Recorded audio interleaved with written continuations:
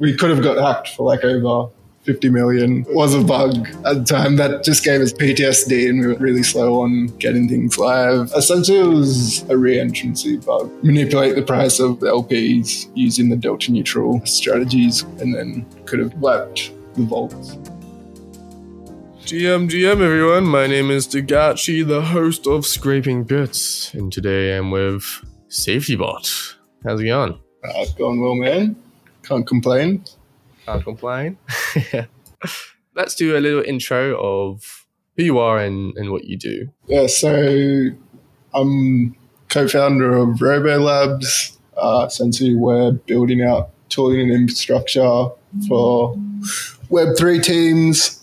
We started in 2021. Basically started by launching RoboVault, product that maybe some listeners are familiar with. We were doing delta neutral strategies on Phantom and Avalanche, essentially allowing users to deposit and yield, doing some hedging against impermanent loss. And basically, at the start of this year, we decided to do a bit of a pivot for a number of reasons. DeFi bear market was hitting us hard. And also we just found as like running DeFi protocol, most of our time was actually just spent building tools for ourselves because the current tools are actually pretty terrible. And yeah. That's why we moved more to the tooling and infrastructure side of things. Yeah. And how did you get into Web3? Were you doing stuff before as a dev or? So I was actually at a startup we were doing solar power microgrids, and we had projects in a bunch of third world countries, one of them being Nigeria, and I was managing the finances there. And our bank accounts continuously got shut down, and we had to use crypto to start like sending money to pay for stuff because we had kind of manufacturing in China. We'd be like paying for things in Nigeria. Yeah, and essentially started using crypto, then kind of just went down the rabbit hole and decided to kind of teach myself Solidity as DeFi summer was popping off. And yeah, basically built RoboVault is basically the first product that built in Web3. Right. And did you do anything prior to RoboVault in Web3, or did you just go straight into it? Straight into that. Play around, myself and my co-founder, we did play around a bit with arbitrage bots. I'd say that's more a bit outside Web3. It's kind of crypto, centralized exchange. Yeah. We didn't have much success there though. Yeah, it's very competitive. Yeah, but it got you into the realm of, strategies and bots in a sense, or, automated systems. And then what made you get into basically these delta neutral strategies, and how did you learn them? Because I've tried to learn them as well, and it's quite hard. Yeah, I think my background's in data science, so I kind of saw all this DeFi stuff happening and just pretty much started by being like, oh, this is interesting. You can earn 100% by providing an LP on this pair, but actually, like, if the price moves, you're going to lose a lot from IL. But you can lend and borrow. What happens if I lend some money, then borrow another token, and then put in the LP, and then try and do some swaps when the market moves? Basically just built some spreadsheets at first and built some Python simulations. And I was like, oh, this actually looks like it might make a bit of money. And then just was like, can I write the code for this along with my co-founder? And we're like, oh, let's try and write some smart contracts.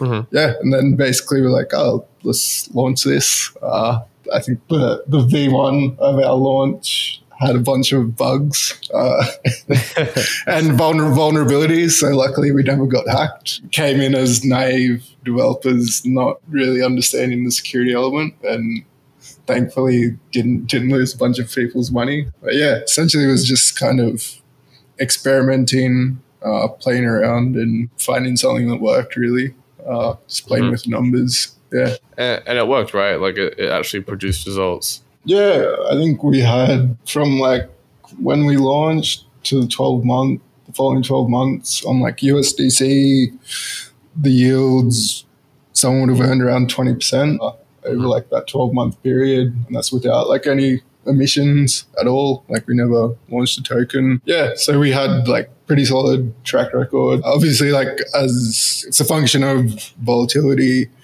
and the yield, like from trading fees, emissions, etc. But yeah, like we have had a pretty tried and tested track record of producing pretty solid yields for users. Yeah.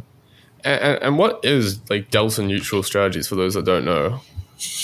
Yeah, so I guess the term's bit loosely used in terms of like if you talk to a TradFi person, it's like very different. But in terms of like the Web3, it's basically kind of market neutral. You are basically kind of, regardless of what happens in terms of market movements, you're protected against those market movements. So you kind of have some hedge. So in our case, like for a USDC depositor, they would be depositing USDC, earning yield from, say, USDC Phantom liquidity pool, but they're actually protected against that, any movements in the price of Phantom. If Phantom like dumps 50%, which it has done many times, they're protected against that. Yeah. So how is it actually protected at like a technical level? So the way we did it was essentially on the USDC side, deposit USDC into a lending protocol, borrow some Phantom, and then pair that with the remaining USDC. So your amount of Phantom in the LP pool is equal initially to what you borrowed. And then as the price of Phantom moves, we just look at the ratio between what's in the LP and what's in what you owe to the lending pool. And if that goes above or below some threshold, we do a swap and rebalance. So it's not like a perfect hedge. There's like some small exposure to potential price losses. But basically what we found was on, I'd say, 99% of days, we would always be like profitable. The user would always be in profit. And the drawdowns, I think the worst case were like less than 0.5%. This works well. There's like a bunch of other teams doing similar stuff still. Yeah, I think the issue is more at the moment, just like in general, DeFi yields are not that appetizing. The whole kind of like yield farming season is over. Like I think during the food craze, this would have been amazing. It would just be bowling in money, you know. But there's like old screenshots I have, and it's like look back at it, and it's like there's like a 28-day period where USDC yields were at like 70% APY, and the good old days. It was some insanity in 2021, 2022. Yeah, like the sushi swap, like Ample, that stuff was insane. I really like miss those times because now that I'm like a better developer, I could capitalize on that. But oh man, it just makes me like FOMO for the next season of whatever it's gonna be. But if it was profitable, like why don't you still do it now? I know like the pools are still like quite low in terms of APY, but if it's profitable, then you should still do it, right? Yeah, I think what we found was the overhead is pretty high and like the level of risk is actually pretty high. So when you're running these strategies, you have the risk of what happens if the lending protocol breaks, what happens if there's vulnerability on the A&M side. And actually we like dealt with some pretty close calls. For example, when we were on Phantom, when Scream got exploded, we had like, before that, I think we had like 10 mil TVL there. Luckily, like we had set up like some alerts and things like that to like alert if weird things were happening. So we were able to get like just withdraw all that money. Yeah, and basically got to a point where as users got much more risk averse and yields were dropping, it just became not really profitable from like an operational standpoint unless you were able to really attract a lot of TVL, which we found was hard to do. It was like just hard to differentiate ourselves and as a protocol without a token, you're competing against protocols that are maybe like popping up every month with the token, and everyone's just going to go there, farm and dump the tokens, and even if you can, so you're competing with that, which is very hard to do over long term. And we kind of came to the conclusion for these more advanced strategies, like if you really wanted to do it well with managing a lot of money, it's probably easier to do at the moment with the state of Web3 and the tools available. It's probably just easier to do it as a hedge fund and like in a centralized way. Like you can whip up a strategy in like a day there. Whereas if you're trying to do it in the DeFi way through a vault, it's maybe like 6 weeks auditing, etc. Yeah. So we thought, I think we kind of figured it out actually. Like it's just not, it was worked really well in the bull market, but bear market, like it's not going to work as a business model. Always prepare for the bull market though. Since we're in the bear, so you capitalize on that. We've still got the code ready to redeploy. Just waiting for the opportunity. And so you finished that, you packed that up. Did you sell it at all, or just kind of close shop and move on? Yeah, so we just wound the bolts down and just said, we're turning things off, hit the off switch, and basically decided to move on as a team to focus on more tooling and infrastructure. Our thoughts were that actually and a big reason for that was, I think, as I was saying before, we had a few bugs in our first iteration. We almost got hacked. We could have got hacked for over 50 million. Oh wow! Because there was a bug at the time that just gave us PTSD, and we were really slow on getting things live. What was the bug? Essentially, it was a reentrancy bug, price manipulation. Yeah, that we so they were able to kind of manipulate the price of the LPs using the delta neutral strategies, and then could have just wiped the vaults.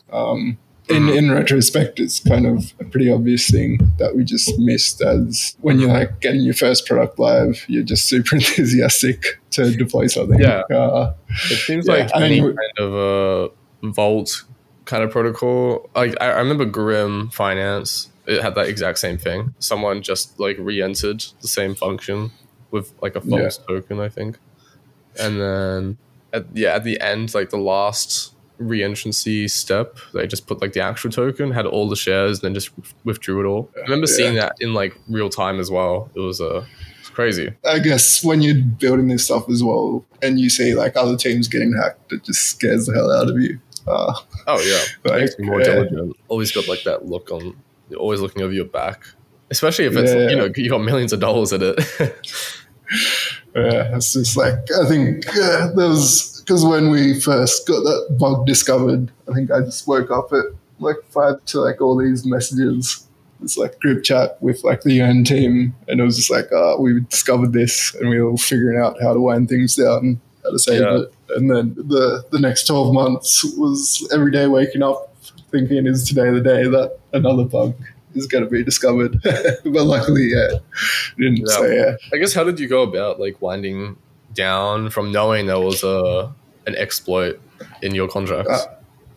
So with the first one, basically we kind of just worked with the Yearn team. They were kind of helping us. We basically just kind of pulled everything out of the strategies. Luckily, our vaults allowed us to change some parameters to actually remove it. We did that. I remember while we were doing that, people in our Discord were like, "Oh, funds being moved. Is the team rugging?" And we're kind of before we announced before we announced that, we just made sure everything was safe. And then we kind of announced that we're everyone should withdraw now. There's a potential exploit. We've migrated funds out of the strategy, but we're gonna have to redeploy a new version.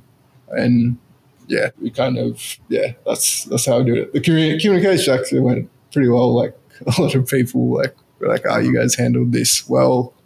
You didn't fumble the ball, because there's been cases of other teams I've seen where like people point out an exploit and it's been ignored, and then they've got hacked like a few weeks later. Crazy. So luckily we weren't one of those teams. And, yeah, for sure. So he basically just helped, like Yearn helped you out, did some like strategy to kind of withdraw it all, and then it was all set. Yeah, and then essentially like the next 2 months was like rebuilding it without the bugs and re-releasing it. Yeah. Got you. And after you did all this, switching over to the tooling side, I guess what was the process and, going to the next project, Archiver, right? So what was the transition period like? Say the first few months was pretty all over the place. We were kind of trying different things out. We were like testing a few different ideas, like could we focus on real-time alerts, because that's something that we'd built for ourselves that had actually like saved us like multiple millions of dollar losses. Archiver as well was something that we'd been building internally, just because we'd found that indexing was like such a huge pain point for us. Sure. Having that data pipeline. So like the first 2 months I'd say was just experimentation, and then we basically kind of got a bunch of feedback from users, other like teams, etc., and decided to really like go all in on Archiver. So this quarter it's been we've got the product to private beta. We've got a few customers that we're working pretty closely with, like onboarded and actually like using it for various use cases. But it's like been the first 2 months were a bit all over the place. Now it's kind of, we know we have an actual direction and know what we're building. Right. So you already kind of had the product before with RoboVault, and that's, you kind of just like shifted it over, right? It wasn't starting it from scratch at all. Yeah. So I guess it was built as an internal tool. So it was kind of taking it from, okay, this is something we're using internally for this very specific use case, to actually how can we build this into a general product that any full stack developer within Web3 can use and can kind of do their indexing, can deploy their like APIs to production, can solve a lot of the existing pain points that there are with the graph. Because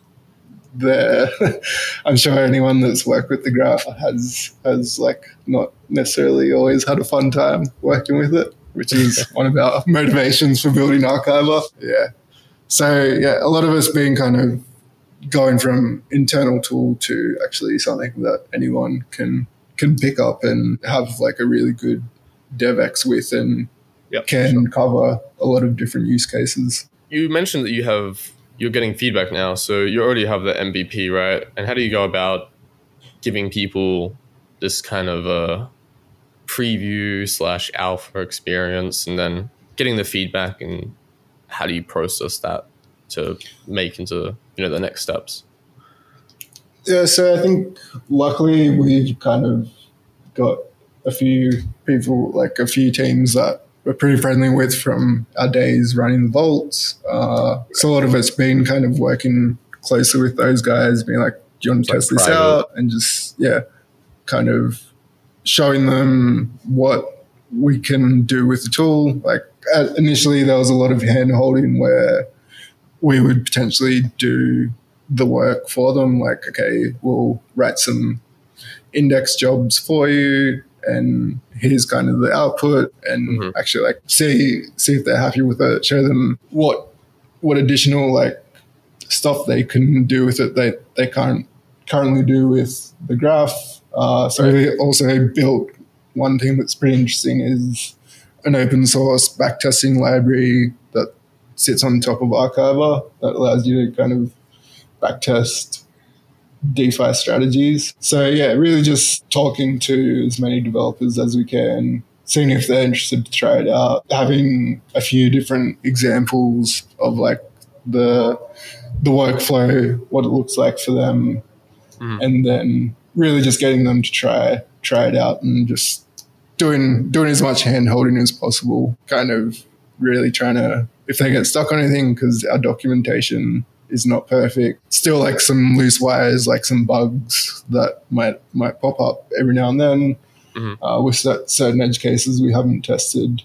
So really just being kind of super hands-on with our users and customers to make sure the products are really actually like solving the pain points we want to solve. Now that you're like done 2 startups in the Web3 space, how do you kind of go about prioritizing what needs to be done?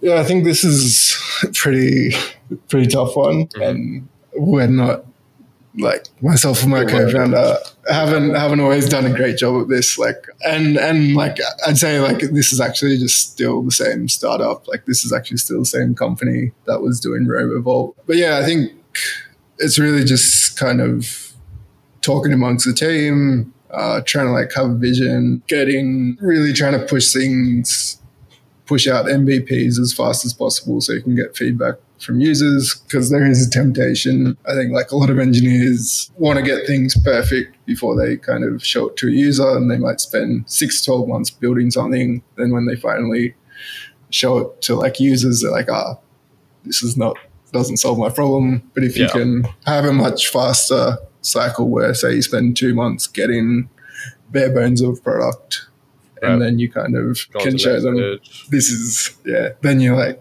we're going in the right direction. Or you kind of might be like, this is completely waste of time. Like after we pivoted, one thing we started building a product called Denotify as well as Archiver, which is basically like a real-time alerts engine. Like we're still kind of working on it, but we've deprioritized that just because we don't think it's super like interesting. And there's a lot of other teams that offer like real-time alerts for on-chain activity. So yeah, I think it's really just try and build as fast as possible, get the feedback that from your like target user customer group, and then figure out where to go next is how we've gone about it. So how do you decide what is absolutely necessary for your products? Because I think a lot of people are like this in the startup space. Is, you know, you have this idea when you want to build out each feature first and then ship it, but then there's a problem of never shipping it, and then the project dies. So what are the steps you take to ensuring you get this MVP and making a bare bones minimum? Yeah, so what we've done, we kind of have a product development process where 3 of us in the team every 2 weeks, we basically just have like a list of features, and there's like high priority, medium priority, low priority, and then we'll just kind of look at that list for an hour and be like, we thought this was high priority, but actually no one wants it, no one needs it. Let's not do this. And yeah, it's kind of just regularly like going through that, making sure that we're not building features that no one's going to use. But how do you know what that is before you even do it? Before you have customers, right? Yeah, I think there's a bit of before you have customers, it's a bit of a leap of faith. And you can always, there is like talking to users beforehand. The way we kind of like, our kind of thought process was, we were like our first internal user / customer, because we built this stuff for ourselves as a team that was managing a DeFi protocol. We're like, shit, we like suffered a lot and had to use some tools that put us through like just had a bunch of issues, wasted a bunch of time. So that kind of gave us a pretty good idea of where the gaps were in the market, what really could be improved on the existing tool set. But yeah, I'd say before even building something, you can just try and talk to your like target users, customers, and just reach out to people on Twitter, Discord, wherever, and just like, I'm thinking of building this. Do you think it would be interesting? Ask them like, what are your pain points, etc. And yeah, really just trying to get as much data. But yeah, like you can't I'd say like I think there's a Steve Jobs quote where he talks about like doing kind of customer surveys is a waste of time because you try and like just ask your customer like what they want, and if it's like a big stepwise difference, they're not necessarily going to be able to give you good feedback. So yeah, it's kind of finding balance between trying to understand the pain points of your target users and where you can actually like solve a problem, and then you figuring out actually what product can do that and what features actually solve those problems. Yeah, I think asking what do you want doesn't really make sense because if they have, I guess, a car, they want a faster car, right? Yeah. Which is just kind of like makes sense. But I think a better question to ask is what are your problems? And then you can go from there. I think because that's basically what engineering is. It's solving problems. Yeah. Yeah. And if it's just like an optimization thing, then sure, you can just make the current product faster. But I think there's you can go deeper into something if you ask them what the problem is. Because maybe there's like an underlying, maybe instead of this car, I want an airplane to travel. I want to go over countries, basically. And then, there's that instead of a car. You can't drive over water unless you make some some flying car or something. Yeah, but I think it's not fast, right? Yeah. Yeah, I think there's like a quote on this from like Henry Ford, where it's like if you ask people if they wanted a car, they'd say they just want like faster horses and buggies. Whereas so if you relied on just like asking them what they want, they wouldn't have said I want a car because they don't even know like what a car is. Exactly. Yeah. At that point, so yeah, it's like it's pretty hard to like find that balance, and yeah, because the other thing is if you just ask what do you want, you might just end up with a laundry list of all these like different features from different users, and then you're just trying to build just this massive maze of features within one product, trying to do too much. Yeah. And how do you manage all these hats that you're wearing? Because obviously you're an engineer, but you also have to manage like the business side, community, the feedback, all this kind of stuff. So how does that kind of look? Yeah, so I've probably done, compared to when we first started, I've doing like way less dev stuff. Kind of myself and my co-founder have split roles up where I'm more doing the CEO role, he's more the CTO.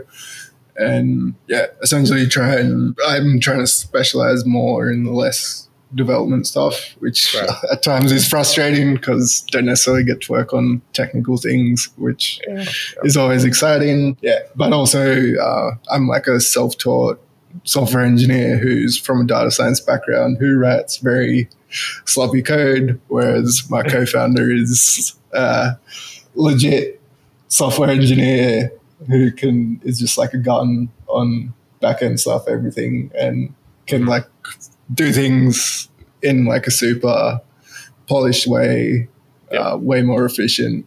So yeah, kind of just divvying things up based off skill set, etc. is the way we've gone about it. And when like I still like jump in on some dev stuff when I can, when I have time, and help out. But yeah, just try and make sure that say like 80% of our time is on the core stuff that we need to focus on. So yeah, I think another important thing is choosing the right co-founder. So I'm assuming you guys were just friends before, but you might not have been. Why do you choose being a co-founder over founding yourself? Yeah, I think like what you were saying, myself and my co-founder were both friends before.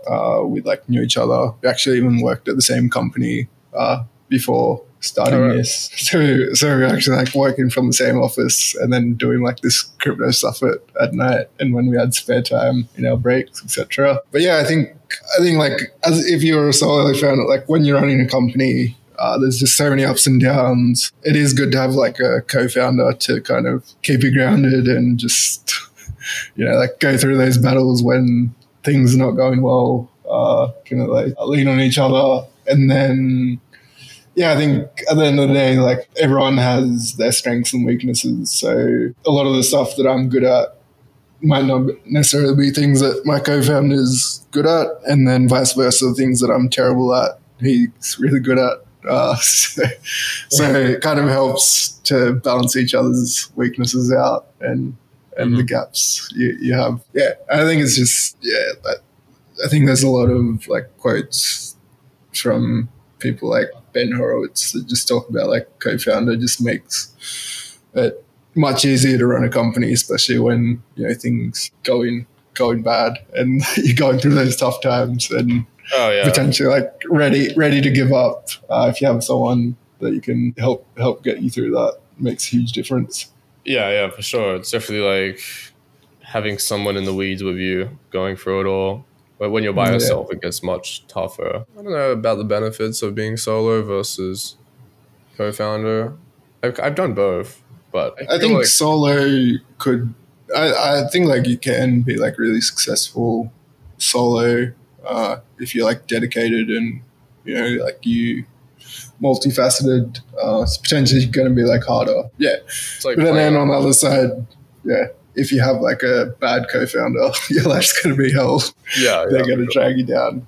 You need to like be like pretty careful. I think it's almost like a marriage in a way. It's kind of like you guys are like stuck together until like either the business blows up or you guys decide to part ways. So or doing solo is like playing on hardcore mode, and then co-founder is kind of like bringing it down to hard mode in some ways.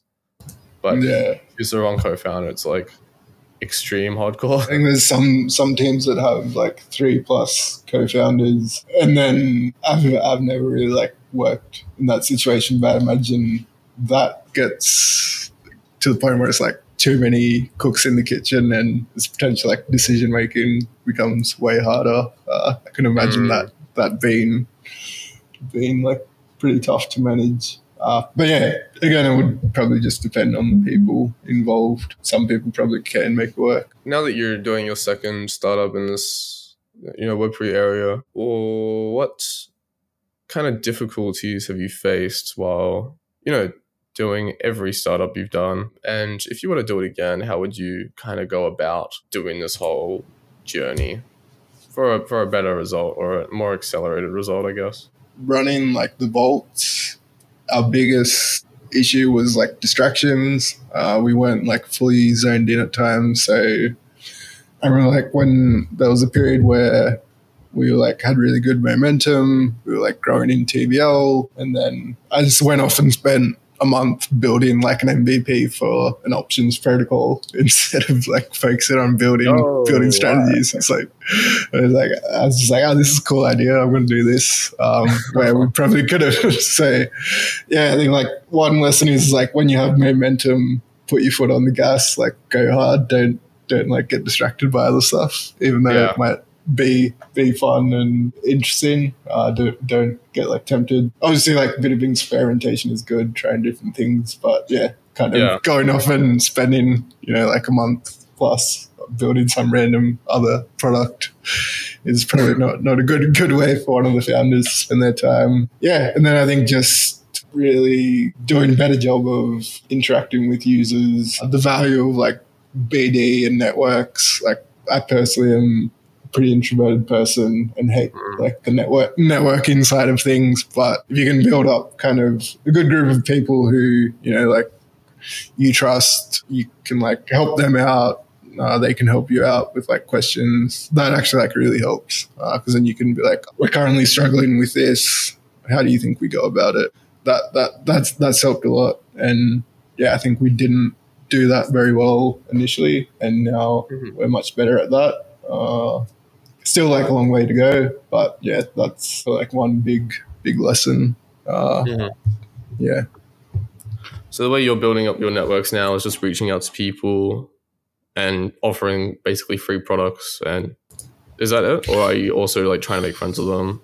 I think one thing that as soon as we like shut our vaults down, basically we reached out to a bunch of teams who were doing similar stuff, and we're just like, here's a bunch of work we've already done, here's like all the pain points we had, and here's how we solved them, because our like previous competitors probably had similar pain points. A few people that we did that with end up becoming like customers of ours and users of ours. But yeah, really just trying to like help other people within the like space. And I think that finally kind of pays dividends. Like you just build up a bunch of like trust. You have a bunch of people who you've helped ideally, and then they'll, I guess humans are wired for reciprocal relationships, so that they might help you later down the line. Yeah, so I think it's just kind of trying to find people that you can potentially add value to in whatever way, and not just trying to go in and be like, I'm going to try and sell you this. Buy this. Yeah, for sure. Build the rapport, authentic connections. Yeah. And if you can, like, maybe like if they can use your products and be a customer, good. If not, then at least you've like got someone in your network that kind of can help you, trust you, etc. Yeah. Yeah, for sure. I think establishing connections is probably the most important thing, because without these connections, you're not going to have a business. And it's something you can't really buy either. You have to do it organically. You can't really just go up to someone. Like, I guess you could do like a marketing agency, but then you're not building like authentic connections at that point. Yeah, I think you can't like, there's no way to like fake your way into it. It's like if you have nothing like valuable to offer them, like whether it's just like lessons or some information, etc., no one's gonna like wanna like talk to you at like a business level. Yeah, so I think but I guess as like someone more technical, I think often this like goes ignored, and the value of it goes ignored. You kind of just want to be like heads down and building stuff, etc. Whereas like, I think like a lot of people in the technical areas often just don't realize how valuable this is. Yeah, I think I guess there's two different types of devs that I've noticed, is like the ones that are like, 100% engineers, don't do any biz dev. But there's also some that do like engineering and biz dev, which I think is like the perfect kind of mixture, because you have the technical expertise to build out projects you think about, but you also have the network and the communication skills to talk to people about, ideas, form connections, just build friendships, right? And through friendships brings opportunities. And for example, like this podcast, I get to talk to technical people and discuss, ideas and what they do. And that gives insight into different fields and what's also missing. So I think that's also a key area for any kind of engineer, which is massively, lacking. I think once you develop that, which is definitely a skill, it's not something you're just born with. I mean, you can be naturally confident, but talking and making connections is definitely a skill. And I think when someone develops this, it makes life so much easier, especially if you run a protocol. When you're building it, then you can fall back on these people, ask them questions to help you, which is what I've been doing personally, and it's been helping a lot. I've had great discussions with, auditors about specific things, and it's kind of like sparked ideas of breakthroughs for my project. But yeah, it's quite interesting. I was just listening. I completely agree. I think the only difference is like depending on what stage your company is at. Like the early stage, the kind of engineer who can wear many hats and potentially do biz dev is really good. Then if you become like a 50-person company, you probably don't need all your engineers to be also like, you potentially want those engineers who are just like smashing code all day and nothing else. And maybe they're like on some Adderall and just all they do is 16 hours non-stop coding. I think that's definitely like hiring this specialties is definitely a thing. But I think for like founders or startups, biz dev is like a must, unless you have someone in your team that is specifically for that. Yeah, and I think it's even like a lot of people say like actually it needs to be like one of the founders doing biz dev initially. I think a lot of teams are just like, we'll just hire a biz dev person and they can go out and talk to them, but then they don't have like all the context on the product. They don't necessarily have, like understand the intricacies of how the tech works, and they're not necessarily equipped to actually like succeed as a biz dev person if you just like hire a random salesperson who's good at networking. Because in those initial stages, you kind of, you need to like understand the product to get those, like the first few users, it's just really hard to get. And you kind of, need to really like understand the product. Whereas just like a biz dev person who doesn't necessarily like have great technical expertise might just struggle with that. Yeah, I think you need a mix, because in order to convey your innovation or your edge over others, you need to be able to explain the very technical things high level to, first of all, users, and also to people that you're partnering with. If they're not technically inclined, or maybe they're just like the person that onboards, partnerships or something, whatever that name is, then you're gonna have to explain to them, which aren't technical, about your product. So it's very essential, actually, when you think of it in like the grand scheme of things. I remember like when we were running our Vault, a BD person from one auditor, who I won't name, but low quality auditor, their like BD person set up a call with us, and I just asked him like a few questions that were like semi-technical, and he had no idea how to answer it. And straight away I was like, we're definitely not going to ever work with this auditor. Just like, just asked him some like very basic technical stuff. And like not to knock BD people or anything. I think it's just often people like founders hire BD people and don't necessarily train them up well enough as well is another issue. Yeah. And I guess, how did you build kind of the whole stack of these projects as well? Like, do you hire someone for front end, or did you bring on board someone that did front end? Initially, for like the Vault, it was just myself and my co-founder.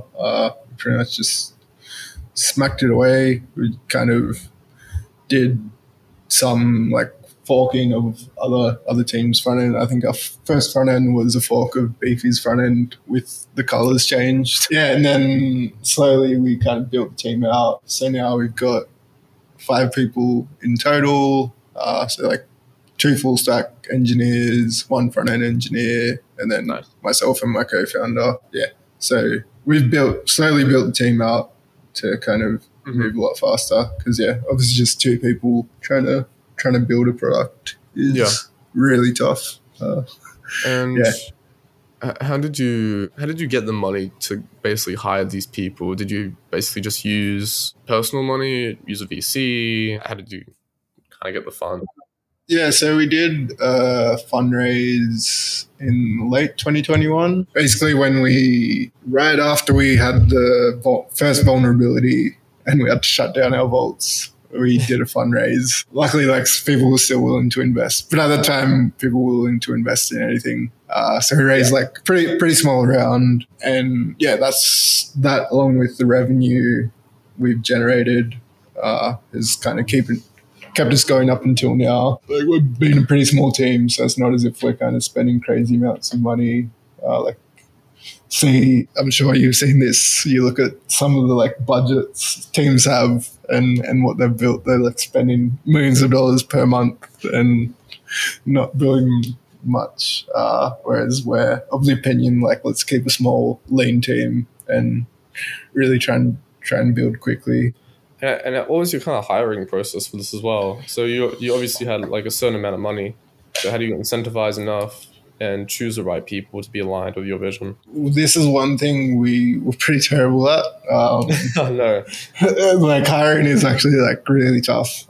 We've gotten really lucky and gotten some really good hires. So first 2 hires came from like a recruiter. We used a recruiter. One of those people was really good. still with us. One of those, the first hire is actually no longer with us. Kind of, they just weren't a great fit. And then the rest of our hires were actually from like our community.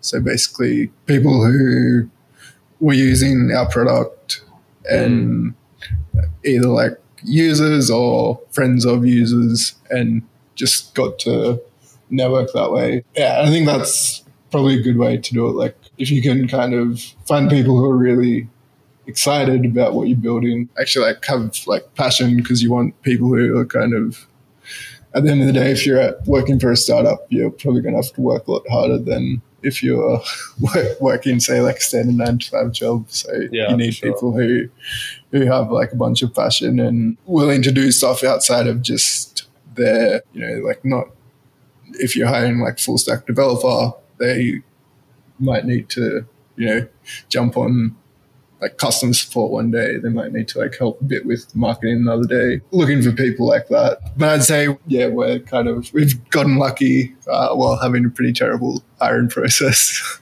just to like luckily stumble on some really talented people in our team. Yeah, and you mentioned you hired through the community. So I guess when did you start prioritizing your community development in this whole process as well, while juggling, not even having a product released? It's still the same team as when we had our vaults. So it's still essentially like the same core team.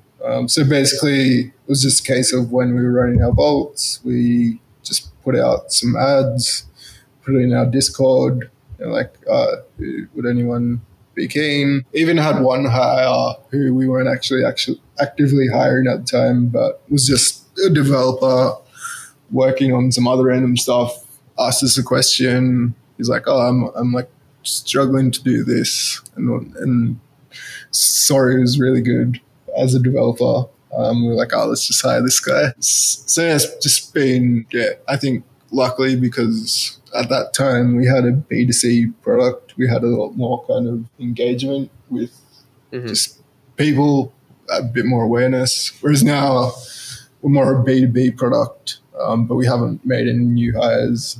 So actually, our next hires, I'm not sure how we're going to go about it. Have to figure out a plan. I think potentially like just trying to go to more IRL type events and just find talented people there is what we're thinking. IRL events are quite nice. I went to my first one in Japan for ETH Tokyo, and it's quite nice meeting people finally, like in the space that are, not just profile pictures. And you can actually like build connections with them and meet their friends. It's quite good if you have BD skills, of course. But even if you don't, then just finding someone and being genuinely interested in them, getting to know them, and then through that they kind of introduce you to more people. It's kind definitely. of the way. Yeah, I think it's also kind of helps build up your networks as well. And a lot of times you might kind of know someone from like virtually, but never met them IRL, and when you finally meet in real life, the connection gets even stronger. Yeah, sure. Yeah. But yeah, I definitely think the IRL events are definitely like really valuable. There's some like dodgy stuff that goes on at some of them, and there's like, I don't know, kind of some weird stuff. Just like kind of people who kind of are just there to like party, drink, and have a good time, which is completely fine. But yeah, some people get a bit too carried away at some of these events as well. Oh man. Yeah, definitely go to the events and meet these people. I think even a great thing is speaking at events, providing, I guess, content and value to others in that sense. Definitely attracts a large crowd. It's personally what I've done. Otherwise, I would probably still be a nobody. So yeah, providing content is a very powerful thing, I think. Yeah, for sure. Yeah, I think if you can speak at events and actually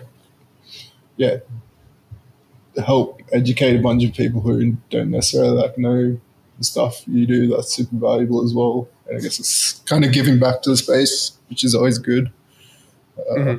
Yeah, it's definitely worth doing. And it's evergreen content as well. Like if it's recorded, it would be on YouTube until YouTube dies, I guess, or something happens. Maybe they put it on Spotify, and then it's just like you're always there, basically. So it's definitely worth putting your name out there. I understand the reason not to, but if you're a protocol developer, then it's necessary to get your name out there, build that reputation, have people interested, and then can just keep going. It's like basically linear or exponential depending on how good you're at it. But you're gonna have to hit that road bump sooner or later. But anyway, it's been great chatting with you for the first time. Cheers, man. You too. An old Phantom buddy. Back in the day. Old Phantom days.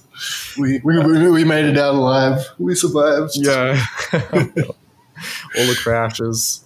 Yeah. We're still here, still standing. Still going. Not wrecked yet. Almost wrecked, but not yet. But yeah, man, thanks so much for coming in.